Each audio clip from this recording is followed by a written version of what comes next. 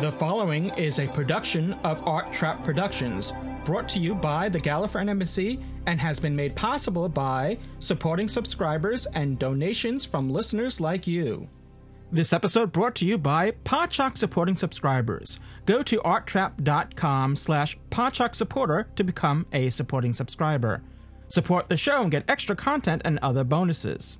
This episode brought to you by Audible. Get a free audiobook download at audibletrial.com/Podshock. Over 85,000 titles to choose from for your iPod or MP3 player. This episode also supported by the Podshock Podcast Companion app for the iPhone, iPad, and iPod Touch, now in the iTunes App Store. Live from the capital city on Delkis, it's Doctor Who Podshock!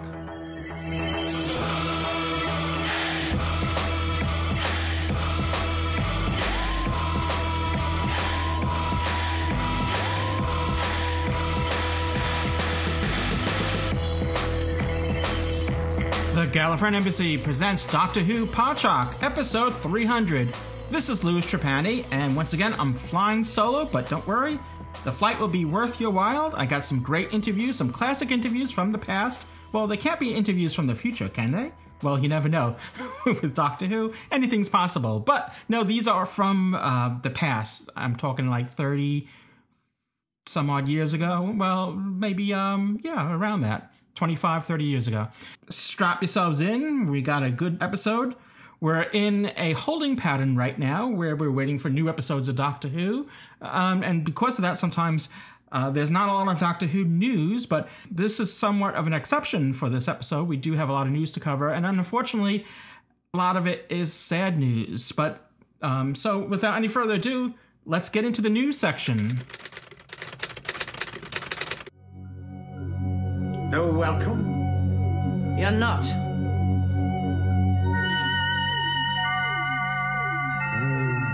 Fascinating. But then anything connected with you would undoubtedly be fascinating, my dear Ronnie. I thought that last mad scheme of yours had finished you for good. You jest, of course. I'm indestructible. The whole universe knows that. Is that so? Really, my dear Ronnie, you and I should be friends.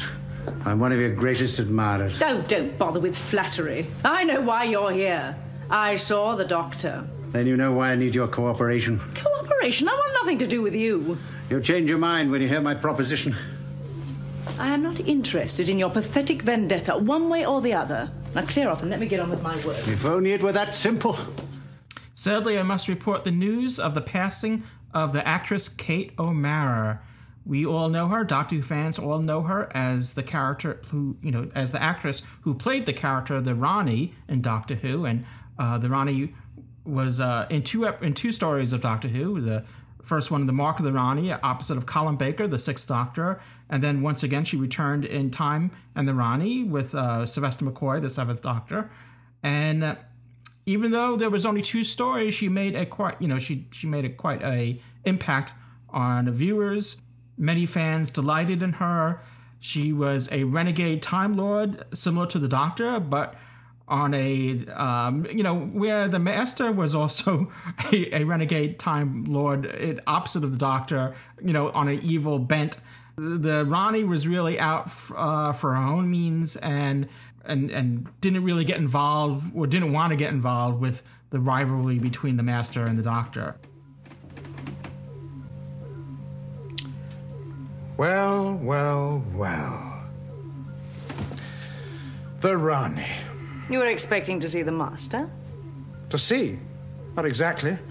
He was burnt to a crisp the last time I saw him. Your smugness is misplaced. He's here. He's very much alive, and he wants vengeance. Curse the pair of you. Well, since we're insulting each other, I can't say I care much for your taste in clothes. Doesn't do a thing for you. Your regeneration's not too attractive either. But at least I can change my appearance. You're stuck with what you've got. Our face is of no importance. Brain regeneration is what I need. I should have been able to pin this one down to you. Personality changes, probably due to an imbalance in body chemicals. Yes, you're the obvious culprit. Well, you had me fooled, if that's any consolation. It isn't. You'd have been discovered eventually, even without my intervention. I never have. Oh? Well, this isn't your first visit? I've been coming to this wretched planet for centuries. without being discovered. Well, I'm impressed. You're obviously a brilliant tactician as well as a brilliant chemist. Oh, it isn't difficult.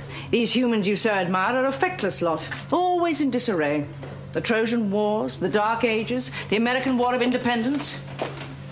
And now the Luddite riots. Perfect cover. Cover, yes. But for what? I think I've got it.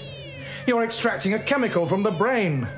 The result is the victims become violent, aggressive, can't rest. That's it. The chemical that promotes sleep. I begin to understand why the Master finds you such a menace. Oh, where is the idiot?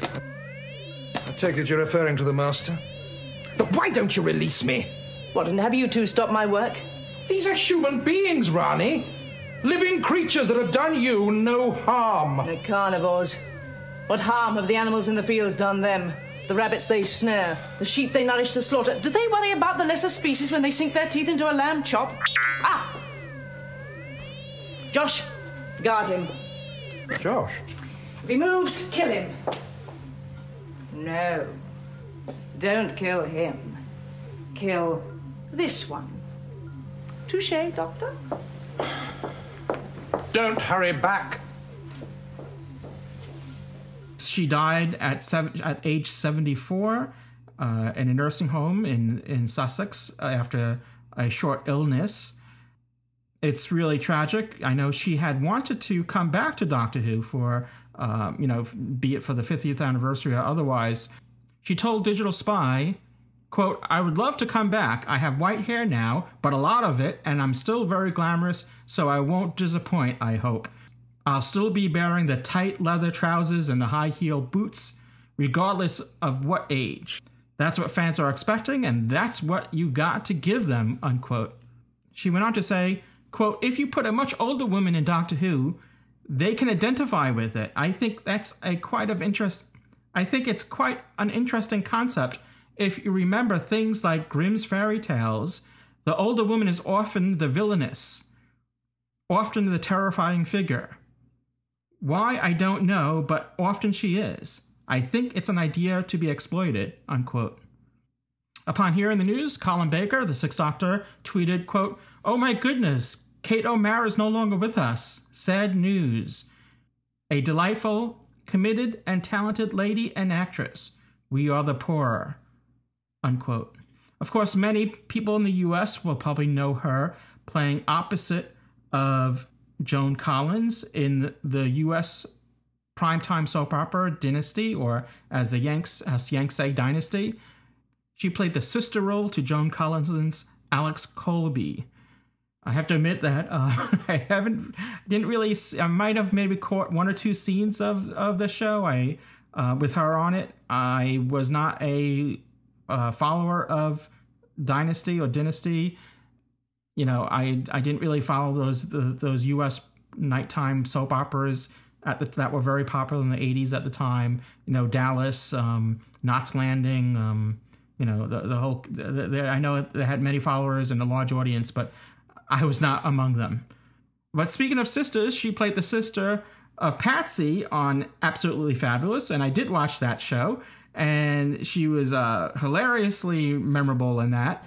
So, this is Eddie's place. Not bad. Not so vulgar as I expected.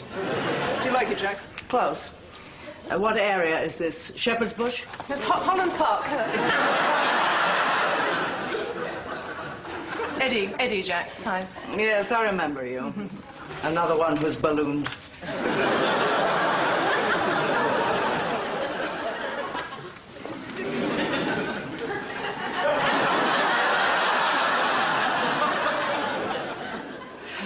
So what is it? A waxworks museum? The House of Wax? I'm sorry, we're going to have to help Patsy here. She's never entertained on this kind of scale before. On any scale. This is my daughter, Safi. Oh, never mind. Too late to flush her now. I know.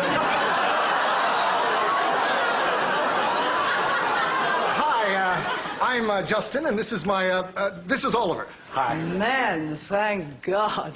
There's nothing I hate more than being in all-female company. God, little does she know. I'm I'm Safi's father. Oh, how sweet of you to admit to a thing like that. Is it very bright in here, or am I badly lit? Oh, my darling. That's not possible. No. Jack, just have a seat, darling. We're going to have a little quick drink and then pop off to this club. Pop off to this club. So, 20 years. Oh, is it? Oh, yes, it was just before our mother died. Yeah. So how was the funeral? Oh. You know, not bad. She was dead, wasn't she? Then it was great. Any of the others there? No, I was the only family. What's that supposed to mean?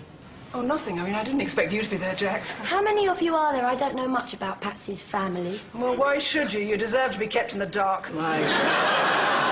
My God, if you were mine, I'd go one step further and put a bag over your head. I'm going downstairs. Take the heat. She puts you in the shade. You have very poor reproduction. Once again, she played Jackie, the sister of Patsy on the show, and she was a semi-regular character, but for Doctor Who fans, she will always be remembered as the Rani. She was married to actors Richard Willis and Jeremy Young and leaves a sister, actress Belinda Carroll. Her son Dickon died last year.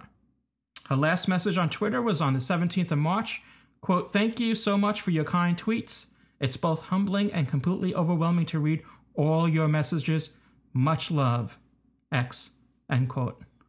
Joan Collins had tweeted, "Tragic news about Kate O'Mara. We had such fun on Dynasty when she played my sister Caress. Rest in peace," end quote.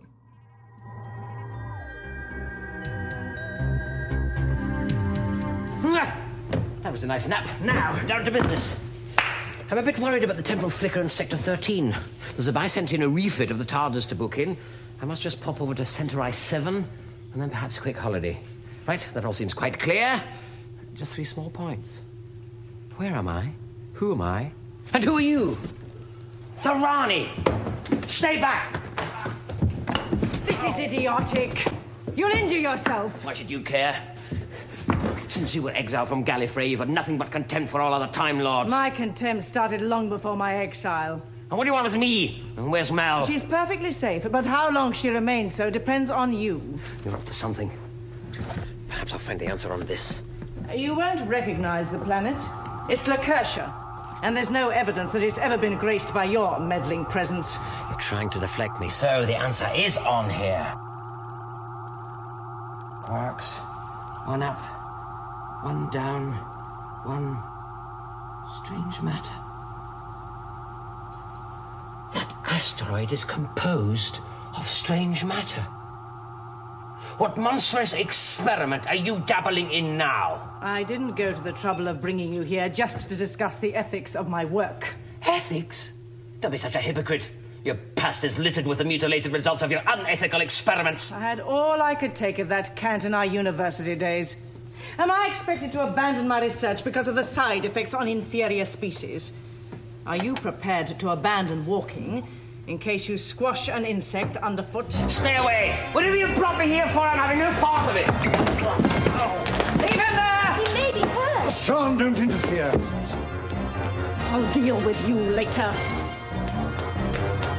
And that's the last time she will interfere. Stay away, I'll smash this. I'll smash it to pieces! Get in here!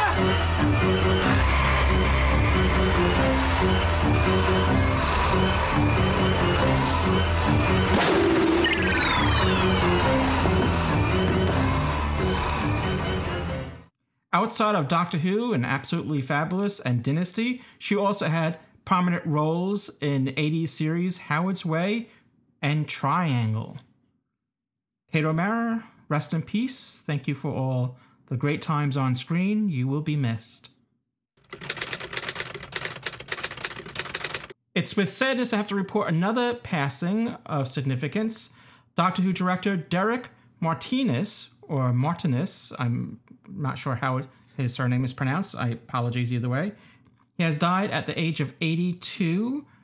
He's directed some of Doctor Who's best-known episodes from 1965 to 1970, featuring the first 3 Doctors, including the 10th Planet, which was the introduction of the Cybermen. And also it was the introduction of Regeneration, because it was the story that unfolded with Doctor Number 1, William Hartnell, regenerating into Doctor Number 2, Patrick Troughton. He was responsible for that. He was also responsible for directing the first ever Doctor Who episode in color, Spearhead from Space, which not only introduced the third Doctor, but as I said, it introduced color into the series, as well as the Autons. He directed the Ice Warriors. Outside of Doctor Who, he also directed Blake's 7, Z-Cars, United, The Doctor's Angels, and Penameric. His daughter, Charlotta, said, quote, "He was a legend, just an absolute legend. He taught me how to love, live, and laugh. He was such an amazing man. It was an amazing childhood to be living among Doctor Who paraphernalia. We used to go down and watch Doctor Who being made and see the Daleks, even inside the Daleks. Having those famous people walk through your door. John Pertwee would come over for tea," end quote. The BBC states that he did an interview for a Doctor Who fan site, which fan site, I'm not sure of, it's not stated, in which he spoke of William Hartnell, quote, "regarded me with such suspicion when I arrived. He knew I was the new boy, and he wasn't slow to remind me how many hundreds of films he's done and how many directors he advised on how to get the shots. One did have to tread very carefully with him, but he warmed up to me and I to him," end quote. He also spoke about shooting the Daleks. I mean, not shooting a video of the Daleks, which he said, quote, "very carefully and from exactly the right angle. If you shoot them without care, they look rather tame and ordinary. You have to build up a Dalek's entrance. I used to make them lurk in shadows," end quote. He is survived by his wife, 2 daughters, and 3 grandchildren. So once again, we bid farewell to another giant in Doctor Who's history, director Derek Martinez, dead at the age of 82. Rest in peace. Actor, writer, strangler Mark Gatiss has been commissioned to write 2 news stories for Doctor Who. Oh, by the way, the strangler description is not mine. It's part of his bio on Twitter. He wrote it himself. Obviously, add comedian to that as well. He always had a great sense of humor, and he's always been a passionate Doctor Who fan. And he has, speaking of Twitter, he has tweeted, quote, "To clarify, I have been commissioned to write 2 episodes of Doctor Who. That doesn't mean they'll both necessarily be in this season," end quote. So it's implying that obviously he's been commissioned to write 2 new stories. They may or may not be in the next upcoming season or series of Doctor Who, but there most likely will be 12th Doctor stories. So we have that to look forward to. Obviously, Mark Gatiss has a long history, as I was alluding to before, with Doctor Who. He has written 6 other Doctor Who stories, and he appeared on screen in The Lazarus Experiment from 2007. He also has done some parodies with Doctor Who, going back to, what was it, Doctor Who Night. Good stuff there. So, we'll be looking forward to that. This is still sketchy news on what's coming forth in the new series, so we'll keep you abreast. But no spoilers. We'll try to stay away from spoilers. And if you're on the internet, you might want to be aware of that. Sometimes you go to these stories, and it turns out there are pictures that are there that were taken, via mobile phones or whatnot, or somehow. And this isn't giving anything away, but there are aliens that have been showing up on these pages, so I won't describe them to you. No spoilers there, but of course, Doctor Who's always going to have aliens, so I'm not going to say anything more to that. But just letting you know, be warned, when you click links, you might be surprised what you see. If you're trying to avoid spoilers, I don't think this. If you see these creatures, I don't think it's going to spoil anything. But that's my opinion.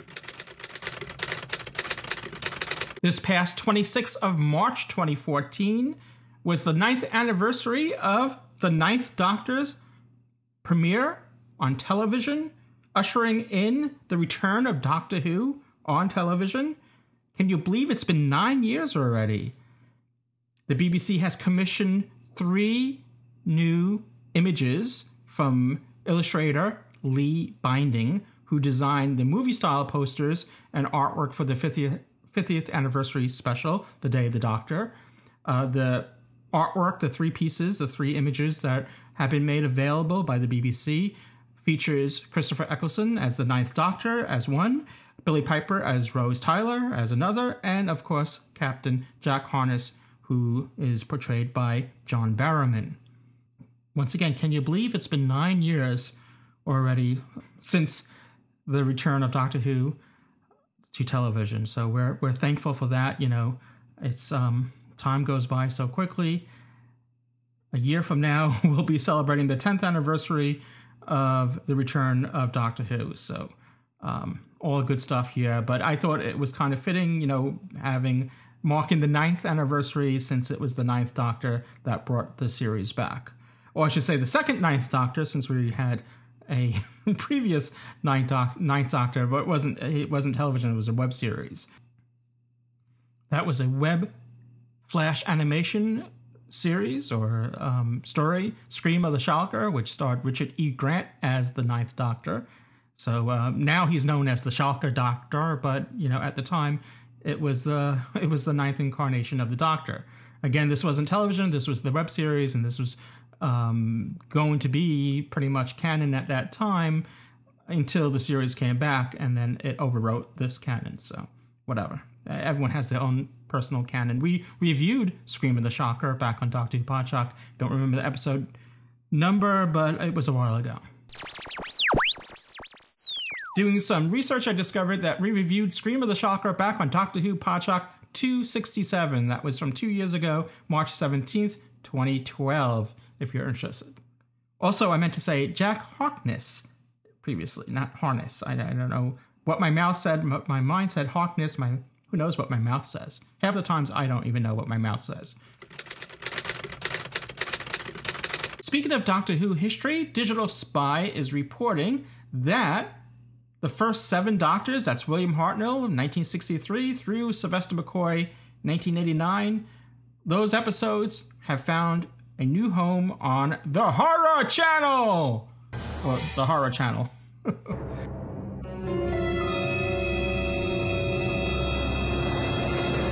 Not to be confused with the Horror Channel is a UK channel. I'm going to say unfortunately, because I think it's UK only, I should say. So unless someone out there knows otherwise, please correct me. But to my understanding, it's available in the UK only.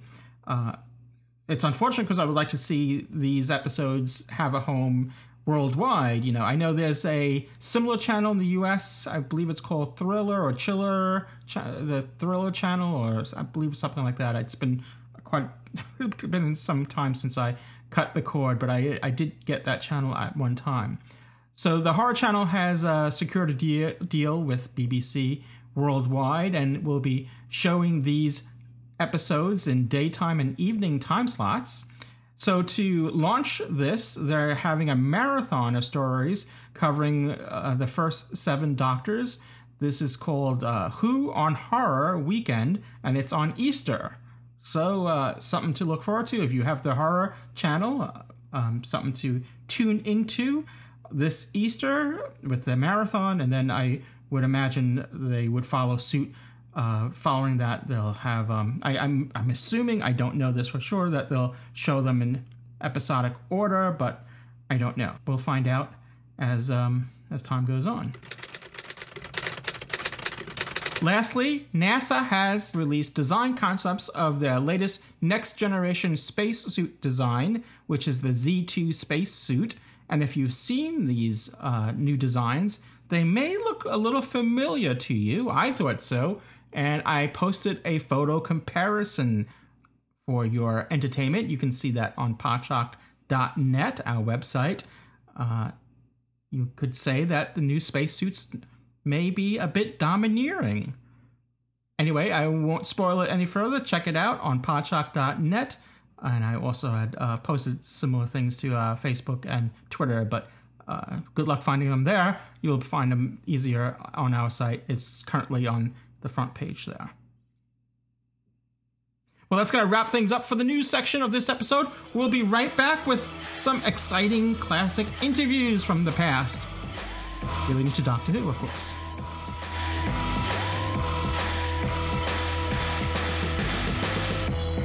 Hi, this is Waris Hussein. Thank you for listening to Doctor Who Podshock.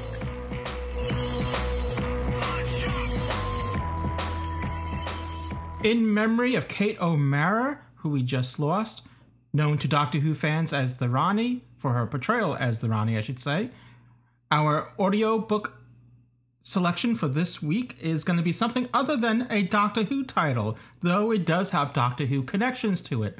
The title is Shadow in the Sun, and it's written by Kate O'Mara and Michael Cochran. It's dramatized by Kate O'Mara herself, along with Patricia Shakespeare and Giles Watling. Now, Giles Watling is the brother of Deborah Watling, the companion to Patrick Troughton's Doctor, the second Doctor. She played Victoria Waterfeld, who, along with her father, Jack Watling, were in the last story we just reviewed, The Web of Fear, in the last Doctor Who Podshock episode. So this is a dramatization of two very different women. The much-married Mary Queen of Scots and the Virgin Queen of England had one fundamental thing in common. One thing that would change the course of history. Each believed in their God-given right to sit on the throne of England. Their lives, their deaths, of these royal cousins would bound together in a tangled web of bloodlines, courtly intrigue, and political maneuvering. As I said, Kate O'Mara herself plays Mary Queen of Scots, with Patricia Shakespeare as Elizabeth I. And this could be your free audiobook with Audible. Audible is the premier provider of digital audiobooks. Audible has over 150,000 titles to choose from, including science fiction, thrillers, business, romance, comedy. They have it. They have over a couple. They have like 260 some odd Doctor Who titles alone. This is not one of them, but as I said, it's Doctor Who related. You don't have to choose a Doctor Who title. You can choose whatever they have to offer. Audible titles will play on your iPhone, Kindle, Android, more than 500 devices for listening anytime and anywhere. And for you, Doctor Who Podshock listeners, Audible is offering a free audiobook download with a free 30-day trial, so you have a chance to check them out. And if you decide it's not for you, fine. You can cancel anytime and keep your free audiobook. Now, to download your free audiobook, simply go to audibletrial.com/Podshock. Again, that's audibletrial.com/Podshock for your free audiobook. And this is a little sample from Shadow in the Sun, with Kate O'Mara playing Mary Queen of Scots.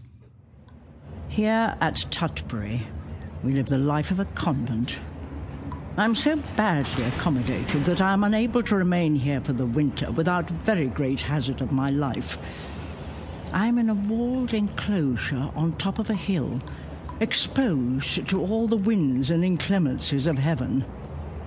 This is a very old hunting lodge, built of timber and plaster, cracked in all parts, the plaster adhering nowhere to the woodwork and broken in numberless places. It is distant some 3 fathoms from the wall, and situated so low that the rampart of earth which is behind the wall is on a level with the highest point of the building, so that the sun can never shine on that side, nor any fresh air come to it. For which reason it is so damp that you cannot put any piece of furniture in that part without its being in 4 days completely covered with mould. I leave you to think how this must act upon the human body. There are 2 paltry holes in which to retire occasionally, with windows facing the dark surrounding wall. The garden for exercise is a turnip ground, a place to look at, fitter to keep pigs in than to bear the name of a garden.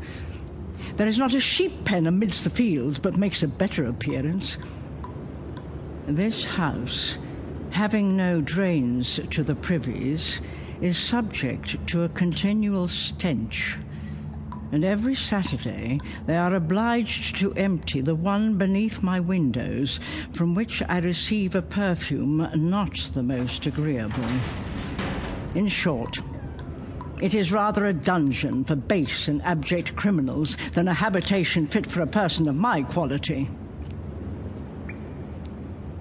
If I shall be beholden here perforce, you may be sure, being a desperate person, I will use any attempts that may serve my purpose, either by myself or my friends. There are those that would secure my freedom and have plotted to carry me off, and whose purposes are to transfer me by ship to my friends in other lands and keep me in some secret place undiscovered. But to adventure upon a mere uncertainty, and by such means to work my own delivery, which might, if the matter miscarried, turn me to confusion. I nothing doubt that the Queen's Majesty, at the request of the Kings of Spain and France, will restore me to my former dignity hereafter. For thank God, I am not so destitute of friends. But I shall never return to France as a fugitive without a retinue, into a country where I have worn the crown matrimonial. I remember on the voyage, as we were leaving France, a fishing boat sank before my eyes and all were drowned. When I came to England, as we approached the coastline, a thick fog descended, and as I lighted on the shore, I stumbled and almost fell. Some of my friends saw this as a sign that I was to claim my rightful kingdom. Others prophesied sorrow and ill fortune for me. And in truth, I have suffered injuries, calumnies, hunger, cold, heat, flying without knowing whither across the country, without once pausing to alight, and then to lie on the hard ground, having only sour milk to drink and oatmeal to eat, passing 3 nights like the owls. And this not the first time I have been held captive. I, that have been Queen of France, that am rightful Queen of Scotland, am heir to the throne of England, that in God's eyes am Queen of England.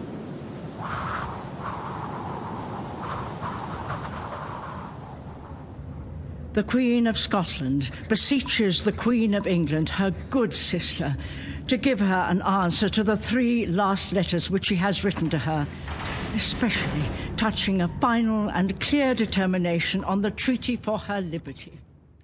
Once again, that was from Shadow in the Sun. This could be your selection. Doesn't have to be. You could choose whatever you like for your free audiobook. Simply go to audibletrial.com/Podshock to download your free audiobook. Again, that's audibletrial.com/Podshock for your free audiobook. And if you're driving, you can't write the URL down, you can't go to it now, no worries. Just go to podshock.net. You'll find links to it there as well.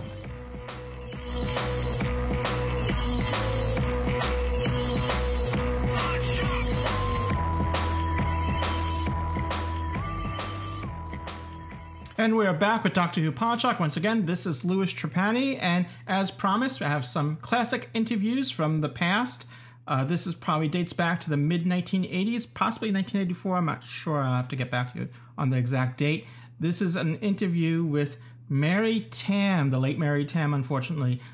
Mary Tamm's birthday was just recently, the 22nd of March.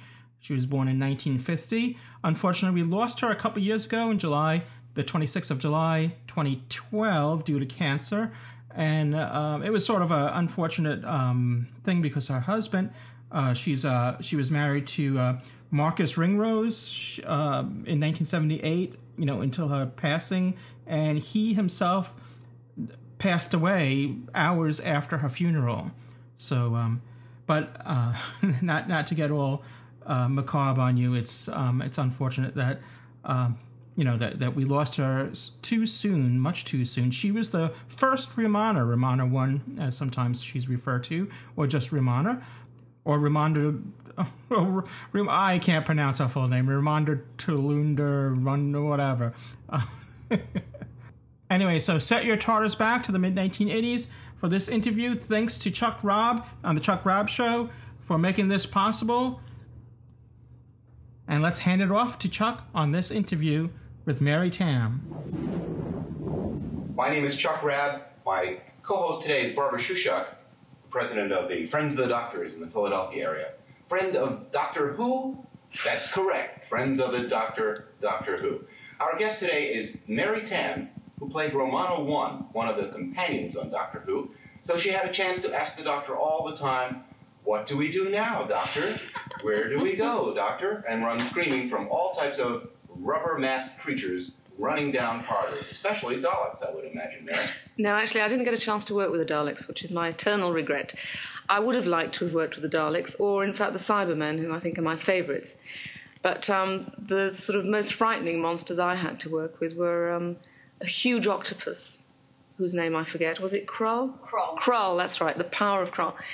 And a sort of giant lizard called the Shrivenzale, which was in my very first appearance. So that's the most exciting type of monster I encountered. Mary Tam, in playing the companion, you had a role of a Time Lord. A Time Lady. A Time Lordess? No, a Time Lady was the exact title, I think, yes. How did you feel about the role? Well, to start with, actually, the role was presented to me in a very appealing package. I was told that she was going to be very, very intelligent, more intelligent than the Doctor, in fact. And because she was a Time Lady, she had the same powers as the Doctor. She had the 2 hearts and the supernatural, or superhuman powers, I should say. And unfortunately, the part eventually did deteriorate into the kind of girl you were describing at the beginning of the interview. What is it, Doctor? What are we doing now, Doctor? Because really, the format of the show is such that because it's only half an hour, you have to get a lot of information into that time, and you can't have 2 people who are both doing their own thing because there's nobody to explain what's happening. So really, by dint of the actual presentation of the show, there has to be one person who's always asking the questions. So by the end of a year, I decided that I'd done enough questioning. The part really wasn't going to go much further. So I very reluctantly had to leave. I did, in fact, tell them that I was going to leave after a year.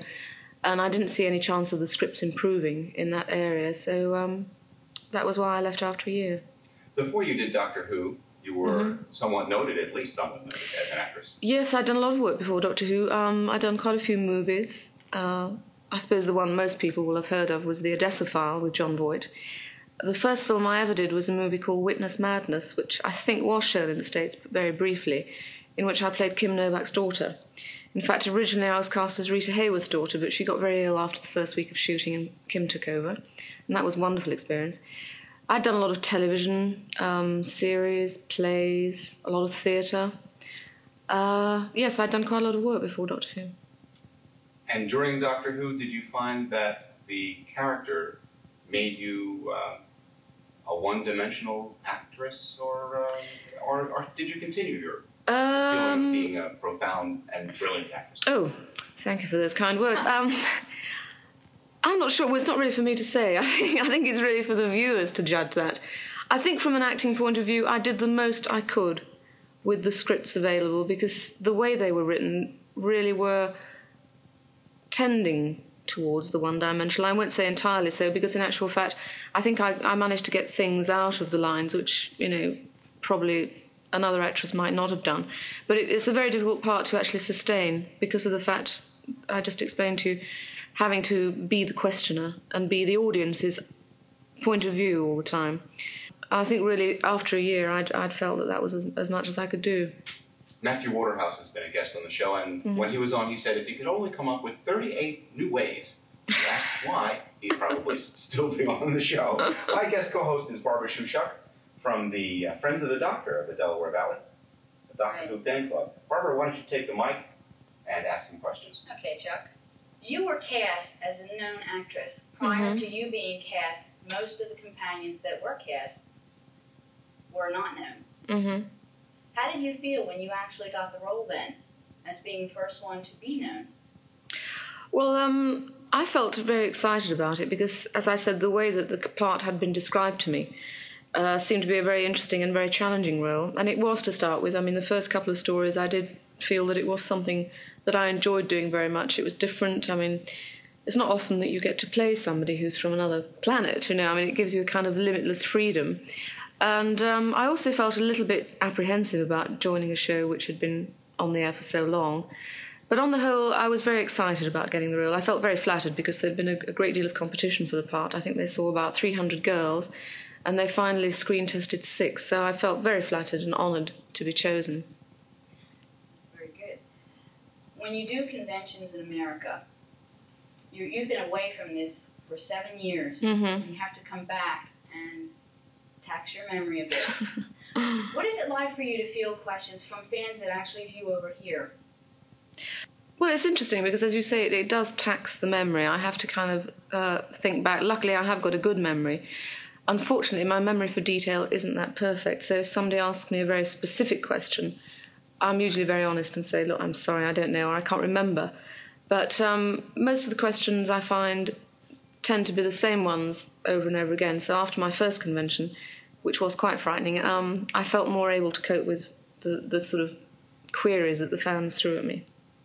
Okay, recently you toured with a play called Good Morning Bill, which Mm-hmm. was a P.G. Wodehouse. Mm-hmm. How did you like playing an American doctor? Well, I loved it, actually, because the character was meant to be from Boston. So I went to the British Sound Archives and I listened to a very long tape of Betty Davis, who is my favourite actress in the world. And the way she spoke was how I imagined that this particular doctor would speak, because it was set in the 30s. And I think the way people spoke then was a little bit more careful and less relaxed than they do now. So I spent a long time listening to Betty Davis, and then I went to see an American girlfriend who's from Boston and taped her for about 2 hours. And I spent every day driving to rehearsals with the tape in my car. And I was very flattered because one night somewhere in the south of England, southwest of England, an American couple came up to me and asked me which part of the States I was from. So I thought, this is it. It really has worked. You know, all this hard work with working on the tapes has, you know, borne fruit. But no, I loved playing the part because, again, she was a very strong character, very witty. The play itself was very, very funny. So that was a good experience. I love doing theatre. And then you went on to do the pantomime Cinderella. Yes. Where you played Prince Charming. That's right, yes. Role. How did you like well, that? that's great, because in England we have a tradition of pantomime where the woman is always, the man rather, the male lead is always played by a woman, and there's usually a character called the dame who's played by a man. And it's a very, very old theatrical tradition reaching back to the 16th or 17th century, so it's tremendous fun to do. I'd never done pantomime before, and I was a little apprehensive because it involved a lot of singing and dancing, and least of all trying to pretend to be a man. That was the least of my problems. But it was very, very nice, very good fun, and it was lovely working with Colin and Nicola Bryant, of course, who played Cinderella, right, and Anthony Ainley. So it was like a Doctor Who reunion in a sense, and there were lots of other very, very nice people in the show, and it was a very happy experience for me. I enjoyed it immensely. Has anyone ever mentioned why the tradition of a woman being cast in a male role and vice versa ever started? Well, originally, all parts in the theatre, when Shakespeare first started writing, were all played by men.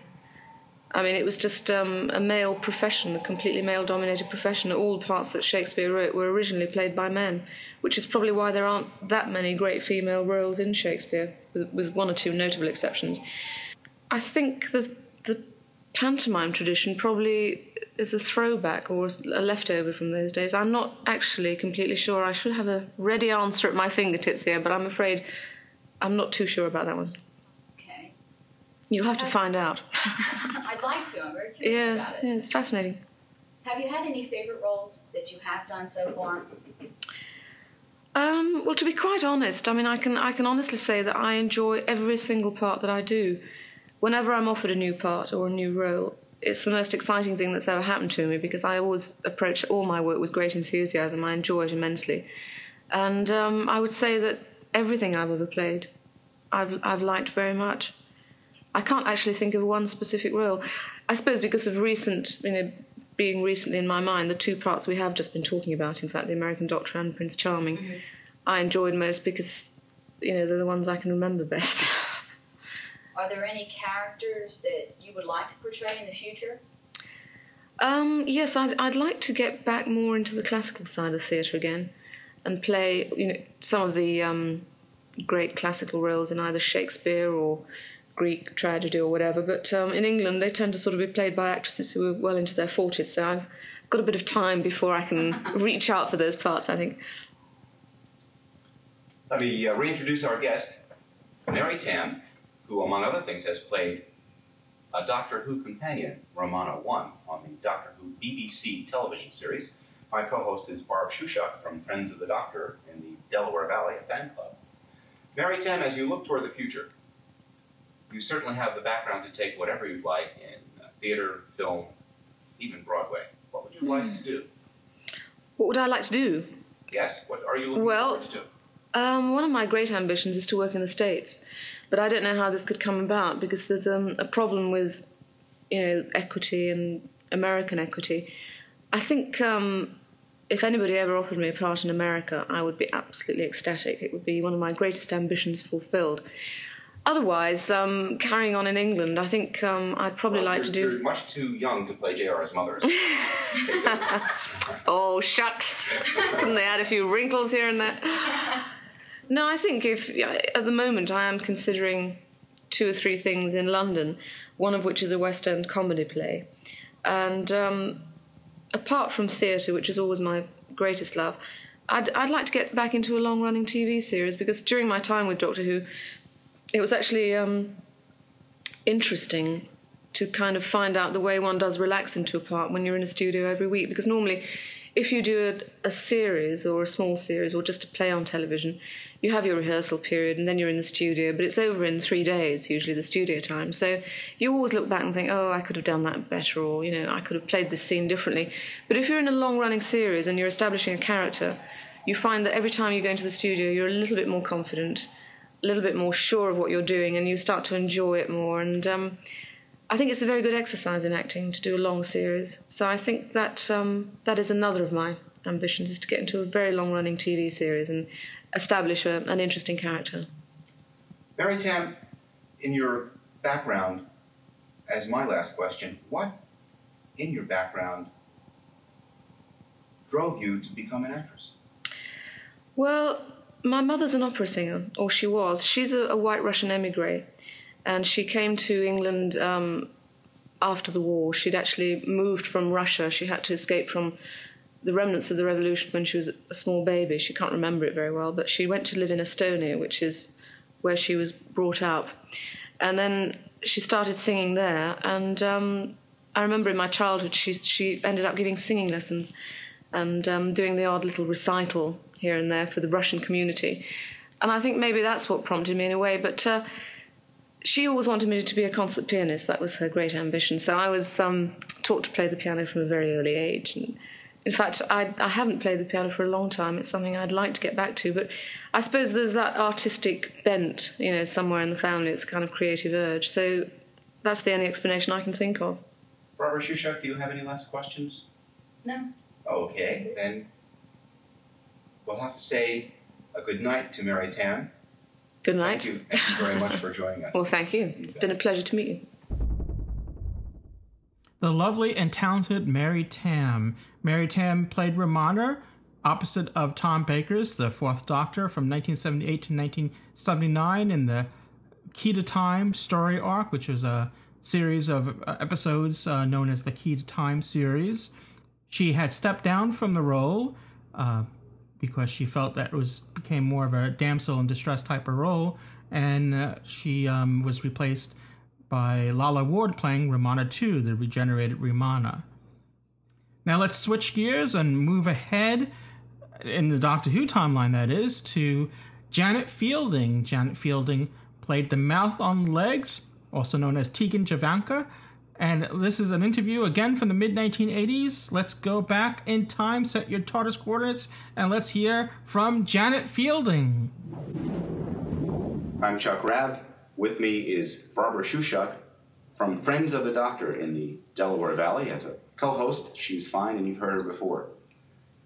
And her assistant, Kay. And our guest is Janet Fielding, better known as Tegan from the Doctor Who BBC television production.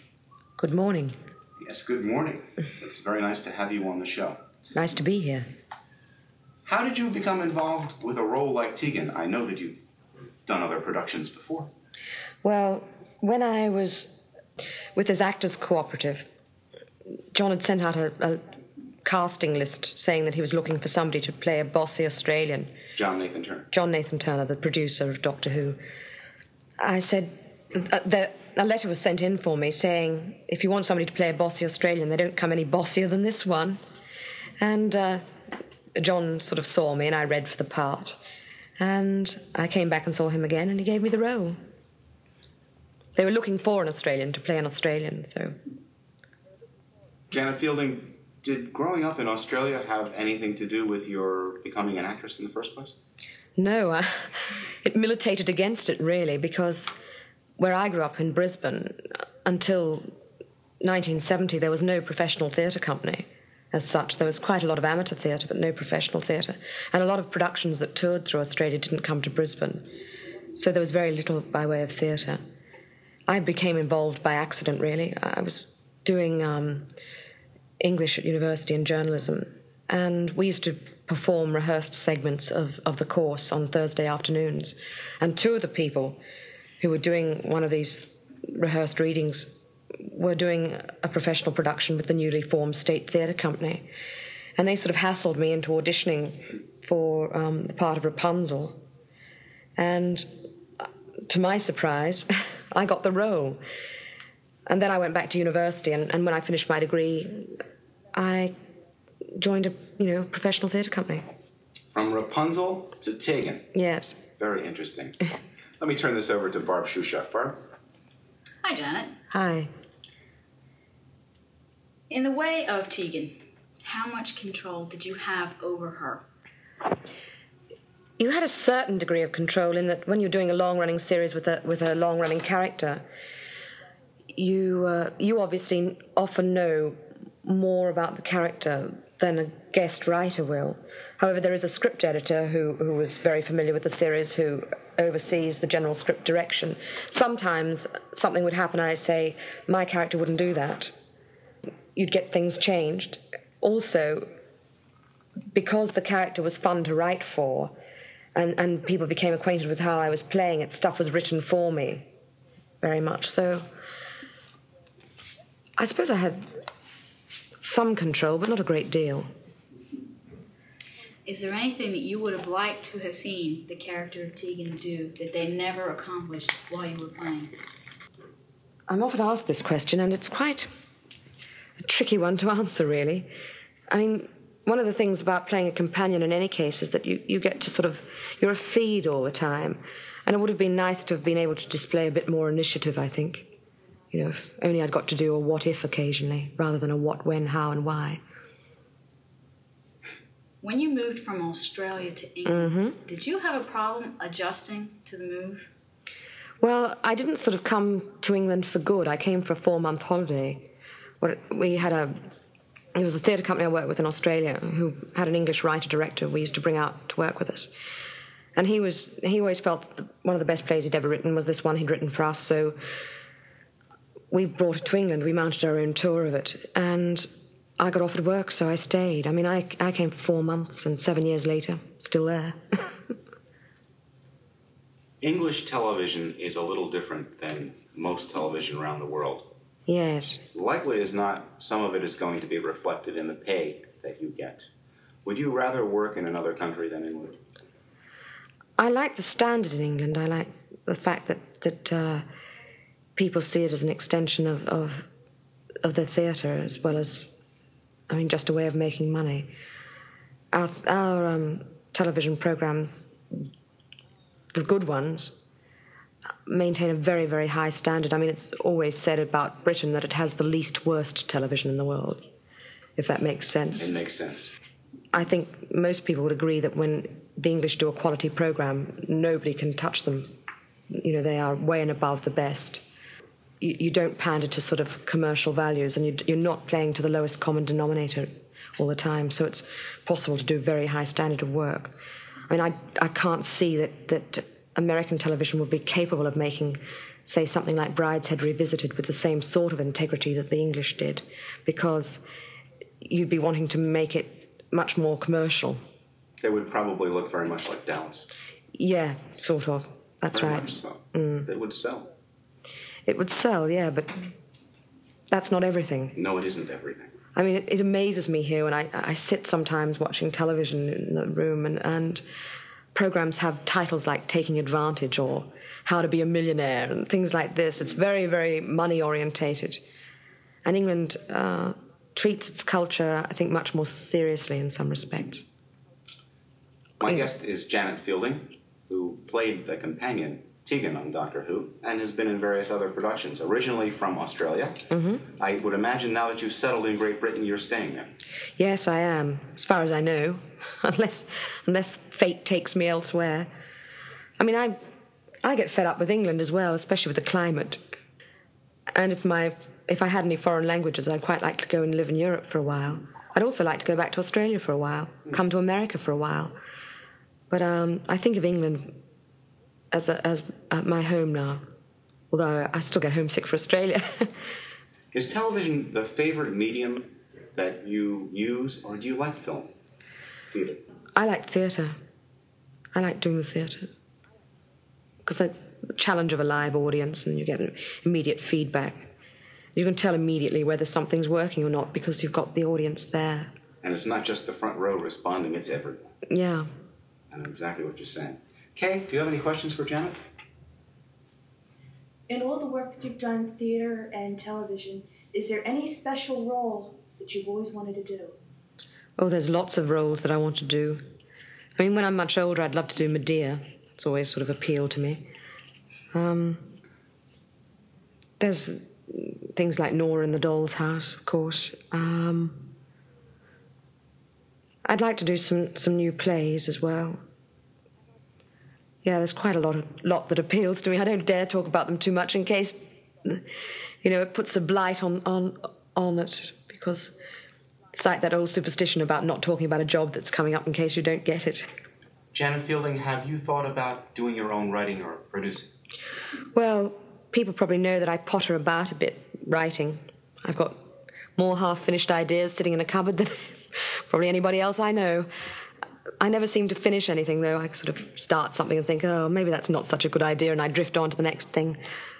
As you get older, you'll probably finish that thing. Yeah. Be optimistic. Yes, be optimistic. I mean, I used to write a lot when I was, up until I was about 20. I used to write quite a lot of stuff. I burnt it all.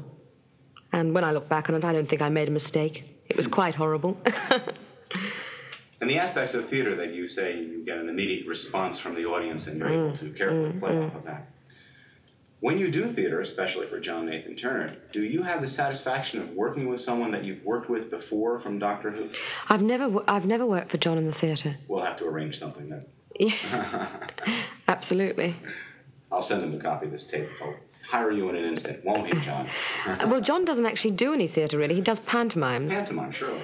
Which I sort of don't classify as theatre, really. It's more almost like a variety show. It's quite fun to do, but it's not anything like doing a play. The Americans find pantomime very, very difficult to understand. Men playing women, women playing men, and all that sort of thing. It's really like an end of term or end of semester party in a way. It sounds like great fun.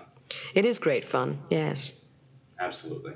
But I'm sure that John would be interested in doing something even more serious in the future. I don't know. I think he's quite interested in television. I don't think he's got a sort of special desire to do anything in the theatre. Really?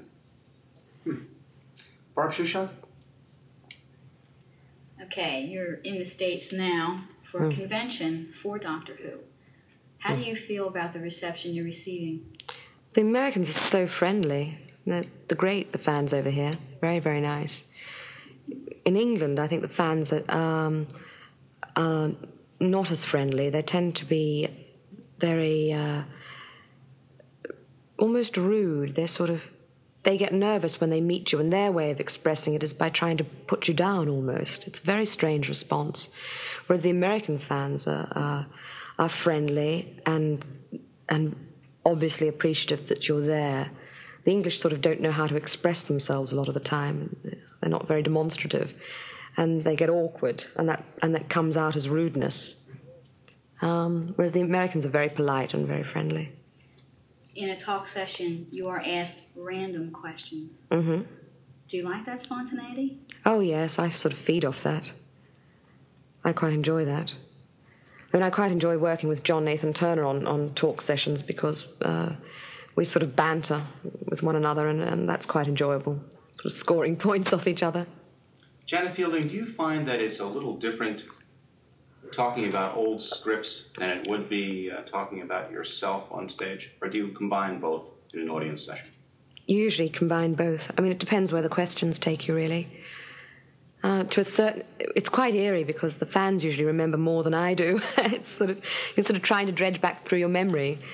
I think I did 70-something episodes in total, and you sort of go back and you think, which episode was that? And they have a very clear idea of what's happened. And often it's sort of blending into one for you, because to a certain extent, what you're doing is the present, and the present is what's uppermost in your mind, and it's sort of, you've got to dredge this stuff up from the back of your mind. Sarah Sutton's been a guest on the show. Mm-hmm. Did you feel ever any competition when two companions of the Doctor were female? No, it never seemed to be any problem. After all, it's very unusual for a television program to have only 2 regulars, which is often the case with Doctor Who. For a while, there were 4 regulars, which were Matthew Waterhouse, Sarah Sutton, myself, and of course the Doctor. But that's not a large number of regulars for a series. I think when there were 3 companions, that was problematic, and people tended to get left out a bit. I think Matthew sort of certainly felt that the writers had sort of given up writing for him. I mean, it was easy. My character especially was very easy to write for because it was, I didn't know too much. I wasn't so bright that I was a threat in any way. And I had a sort of interesting character in that she was quite aggressive, and she sounded different because she wasn't English. And she really tried to have the upper hand in every situation, very much like the Doctor tried. Yeah, she's pretty bossy, which is sort of always fun to write for. I mean, I often describe her as sort of Lucy in space, you know. Yeah. Lucy and Charlie Brown. Yeah, very definitely. And the Doctor always had his clashes. Yes. I mean, those sorts of things are fun for a writer to write about. I think so. And made the Doctor a little dependent upon Tegan as another force in the show. Yeah. Yes, it brought another element into the show. Right, and all he had to do was listen to your character and get into even more trouble. Not always true. Not always true, I'm only joking. As a last question, when you think back of your Doctor Who days, what comes to mind? What comes to mind? Yeah, a certain feeling or a particular episode or working with a particular person? It was very much like being in a family, really. I mean, obviously, if you work with people for sort of quite a length of time, then you get quite close to them. And the nice thing about doing the conventions is, to a certain extent, that family atmosphere carries on. So people in my business, you tend to be meeting people all the time, a lot of whom you get on with very well. So keeping contact with them is almost impossible, because you'd suddenly find you had 30,000 friends, you know. So the nice thing about doing the conventions is that you get to see the people again and again, which is nice. And it's been nice to sort of have that sort of family atmosphere, really. It's been nice having you on the show also.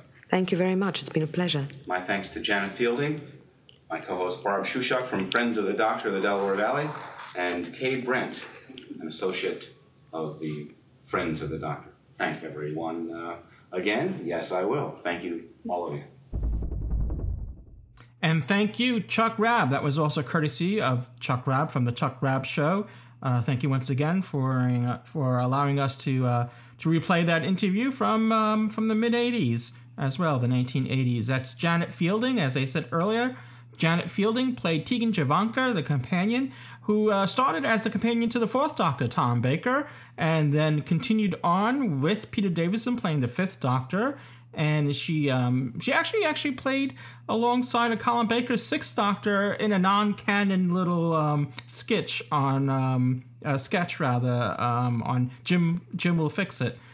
Fixed with the Suntarans, it was called. I don't know if that's on it. It might be on a DVD. I think I seem to recall it possibly. I don't know which one now, and most recently she was in the 5-ish Doctors reboot, the 50th anniversary special featuring all the various, well, most of the various living past Doctors, and almost everyone else connected to the show to some degree. So that's the 5-ish Doctors. She had a contribution in that too. Janet Fielding, thank you once again for listening to these interviews. It's good to go back into the past and listening to what these actors and actresses had to say at the time. Well, this was not at the time they were playing the parts. But it was closer to the time than obviously than now.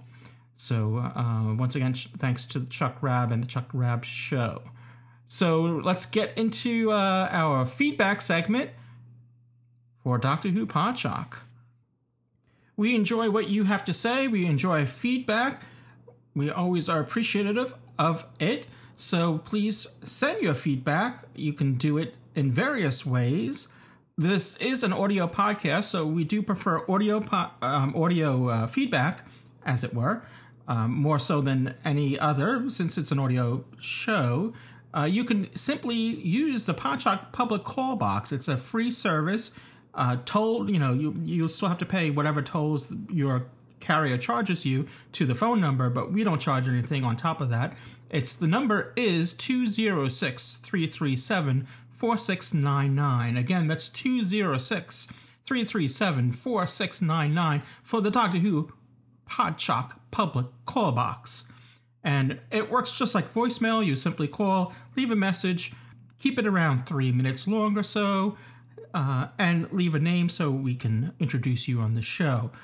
You can also record your feedback using a voice memo feature on a smartphone. Record it and then email it to us at feedback@podshock.net. Or if you must, you can also type your feedback and send it as ordinary feedback to feedback@podshock.net. Once again, the Podshock call box number is 206-337-4699. And unfortunately, sometimes that number does change. It's somewhat out of our hands when it does. The best thing to do is go to our website, podshock.net, and on the top there, you'll see a little tab that will say feedback, and click on it, and that will bring you to whatever the latest number it may be. So thank you for those that do send feedback. And in this show, we do have feedback from Mr. Adam Pearson of the 20 Megabyte Doctor Who podcast. And this is what Adam had to say. Hi Lewis and the team at Podshock, old and new. It's Adam here from the 20 Megabyte Doctor Who podcast. I'm sorry none of the others could be here for this message, but I myself felt compelled to wish you congratulations on reaching 300 episodes. We ourselves recently reached 200 episodes, but 300 is amazing. So congratulations.